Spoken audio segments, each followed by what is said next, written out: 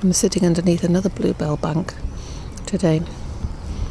I'm down by the River Cree at Newton Stewart, and while our bluebells have almost finished, they're quite a pale blue and all podding up now with seeds, the bluebells here are maybe a week behind, and they are still that deep violet blue.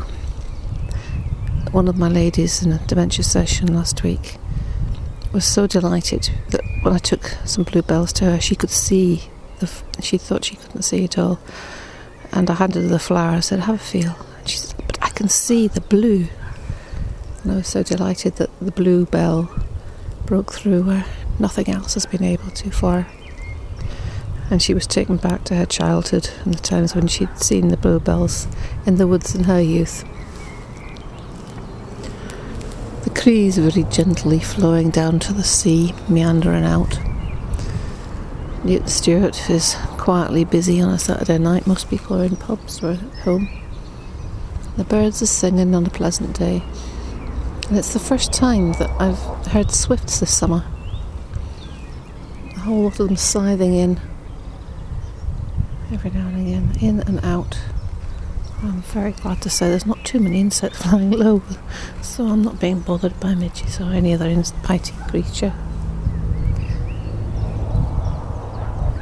And the rhododendrons are glowing cerise, pink, deep scarlet, white and daffodil yellow, and the scent of them wafts in the breeze. Oh, the hawthorns, candelabras, the horse chestnut candelabras rise up in the trees. There's a most magnificent tree which I can see in the distance across the river. We walked past it yesterday, and it's one of the biggest horse chestnuts I've ever seen. It's a very sheltered spot.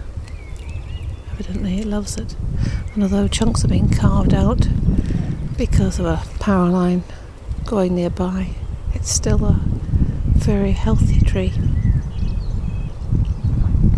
The broom is in full bloom. The iris not yet in bloom. Still marsh marigolds here. I think there's a dipper. And the swallows here, the mallard poplar. It's very calm and balmy. Yesterday was the brightest, warmest day we've had for such a long time. It was roasting. I got quite speckled with the sun. And it's good to have a day away to get a new perspective when you're home. When I go home tomorrow, I hope I'll see Weston in a very much truer light.